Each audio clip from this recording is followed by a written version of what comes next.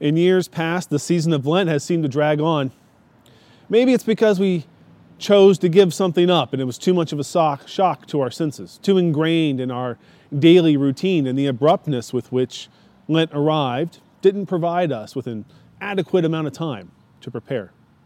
Perhaps we were looking forward to the season of Lent, and for whatever reason, once we hit week 3 and there were still 3 weeks to go, the season we were so looking forward to was now a season we wanted nothing to do with.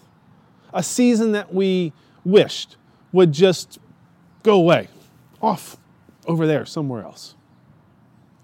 The sloth-like pace of Lent, well, it's intentional. This is not Advent, where we anxiously await the culmination of 4 weeks with tinsel and decorated homes. I mean, maybe I'm wrong. Perhaps you've decorated your home for Lent, not Easter, Lent. Have you put up a tree, a Lenten tree, in your family room? The slow pace of Lent provides space for the church to do some much-needed self-reflection.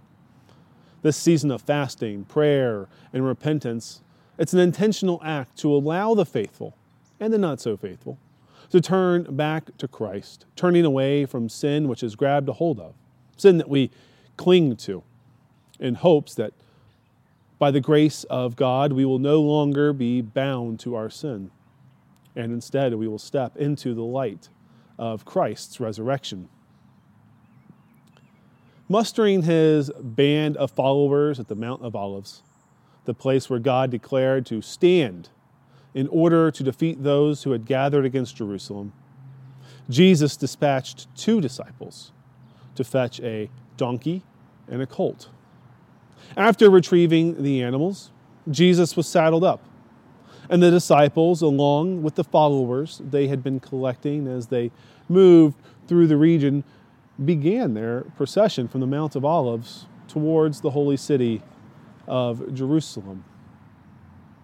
The first century red carpet had been rolled out for the prophet, the Messiah, who was coming to free the holy city, who had come to free the world from the weight of that which they had been held captive by. The followers who had been traveling with Jesus witnessed and were participants in his miracles and his teachings. The feeding of the 5,000, teaching Peter about forgiveness, the extension of grace to a woman who was about to be stoned, the healing of the blind, and so many more. These people, they threw their cloaks on the ground so the dust from the ground would not be kicked up and onto Jesus by the humble animal that he was riding on. As Jesus and his followers entered the holy city, they were greeted by another group of people, the citizens of Jerusalem. We do not hear much about this group of people until nearly the end of our Palm Sunday story. While Jesus had been traveling to the city, he was hailed as a Messiah. Hosanna to the Son of David, the people said. Blessed is the one who comes in the name of the Lord. Hosanna in the highest. These shouts of praise and longing, they were echoes of a prayer, of Psalm 118, which Pastor Ed read for us. A psalm of victory of Israel's Lord. A psalm in which the gates of the Lord were opened so that the righteous would be able to enter. When these 2 groups of people came together, Jesus and his followers and the residents of Jerusalem, Jesus was identified by his followers as a prophet, but in preparation for this procession into the city, Jesus identified himself as Lord. As a Lord who would ride not a creature typically associated with royalty and power. Jesus did not ride a war horse ready to make a triumphant entry through force, but instead, fulfilling the words of the prophet Ezekiel, Jesus entered the holy city with humility. If Lent seemed to drag on in years past, this year, Lent of 2020, has felt as though we are moving at the speed of light, and yet we have not gone very far. If you're like me, the path you now travel is limited to the walls of your home, with few deviations, maybe out to the front yard like today, from that path, and they're few and far between. The ash on our foreheads is barely gone, and it seems now Jesus is marching towards Jerusalem, making a beeline for the temple. And it would be great that this is where the story ended, the shouts of Hosanna. But as Lent draws to a close, there is more to the story. There's more than just Palm Sunday and shouts of Hosanna to welcome Jesus into Jerusalem and to the closeout of Lent. If we were to leave this story at Hosanna to the Son of David, blessed is the one who comes in the name of the Lord, Hosanna in the highest heaven, we miss then the abruptness with which Lent draws to a close. The closing's not drawn out, and the quickness with which Holy Week moves. Jesus entered the holy city, and before a week goes by, he will have been crucified. He will be dead. In less than a week, the man who entered the city peacefully, with no show of military force, will tell his disciples to put away their swords as he was taken from a garden, as he was arrested and then killed. The quickness with which we move into Holy Week, beginning with the procession that we celebrate today, is a shock we experience year after year. Fleming Rutledge, the Beyoncé of the Episcopal Church, describes the moment as beginning with triumph and ending in catastrophe. The turmoil Jesus caused as he entered the holy city stirred up such alarm among the religious and political leaders that the only thing left to do to this peaceful prophet was to kill him. And in a moment of brief clarity, the religious leadership of Jerusalem and the political leadership of Rome, two groups who did not always see eye to eye, found a common enemy they could focus their attention on. We cannot, as Fleming puts it, pass from Palm Sunday to Easter without Good Friday.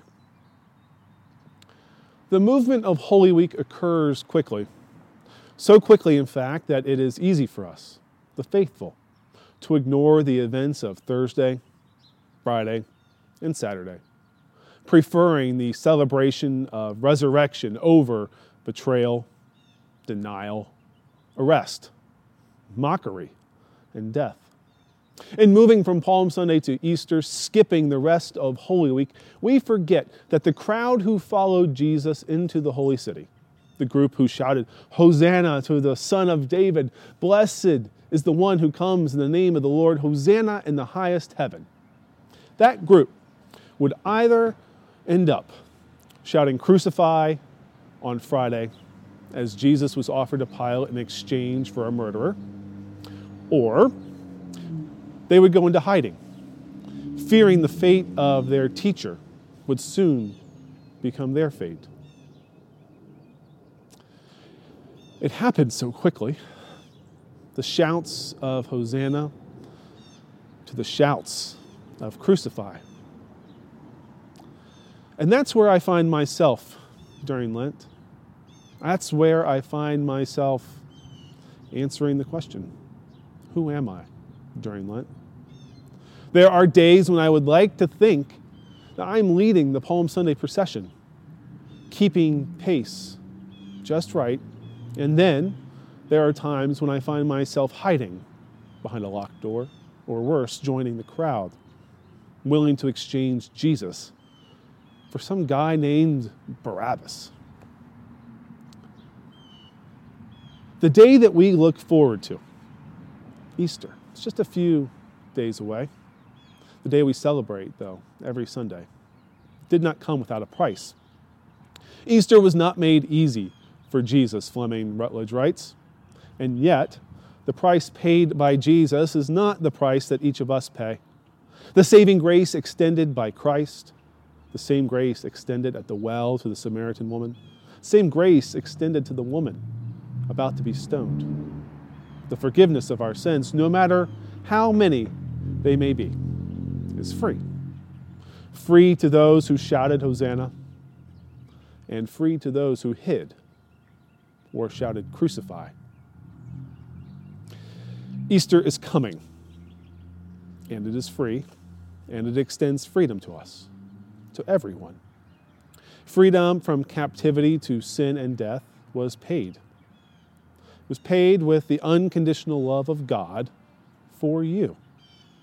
The peace we seek in this world, as slowly as it may seem to arrive or as quickly as it may seem to depart, is found on the cross of Christ, beginning at the Mount of Olives all the way to Calvary, regardless if you were in the crowd shouting, Hosanna, and then hid in an upper room, or if you were part of the crowd who traded the life of Christ for the life of Barabbas.